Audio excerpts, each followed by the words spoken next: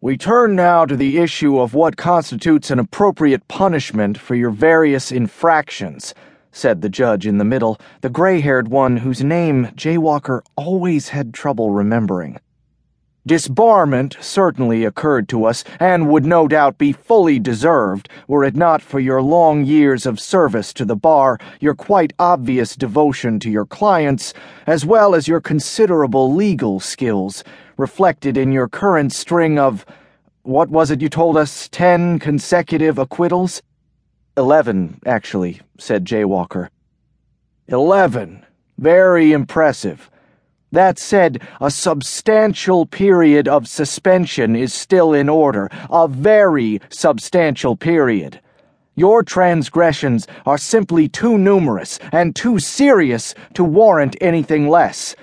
Bringing in a look-alike for a defendant in order to confuse a witness, for example, impersonating a judge to trick a police officer into turning over his notes, breaking into the evidence room in order to have your own chemist analyze some narcotics, referring to a judge on the record as, and I shall paraphrase here, a small portion of excrement.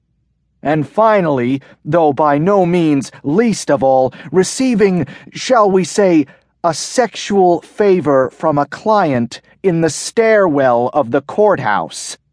It wasn't a sexual favor, Your Honor. Please don't interrupt me.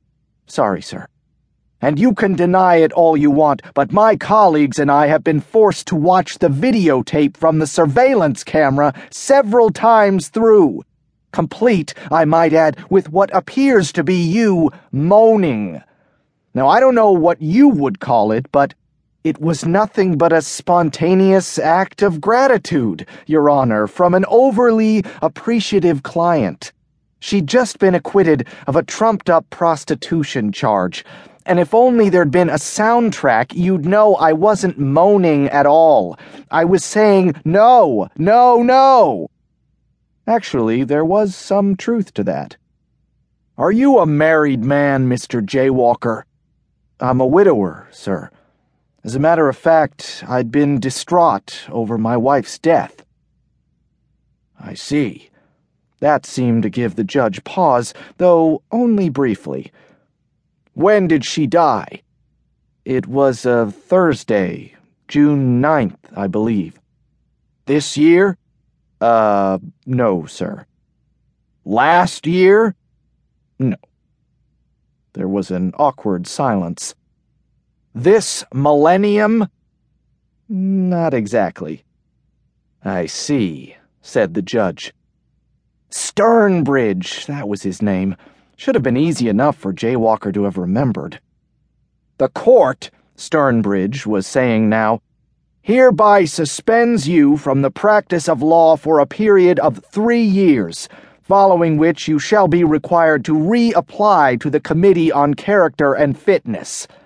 He raised his gavel, but Jaywalker, who'd been to an auction or two with his late wife back in the previous millennium, beat him to it just before he could bring the thing down.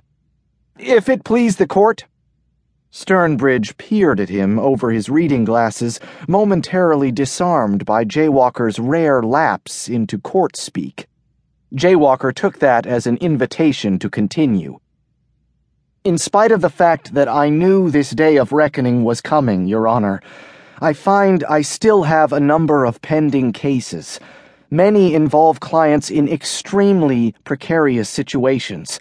These are people who have put their lives in my hands. While I'm fully prepared to accept the court's punishment, I beg you to let me see these matters through to completion. Please, please, don't take out your dissatisfaction with me on these helpless people. Add a year to my suspension, if you like. Add 2, but let me finish helping them.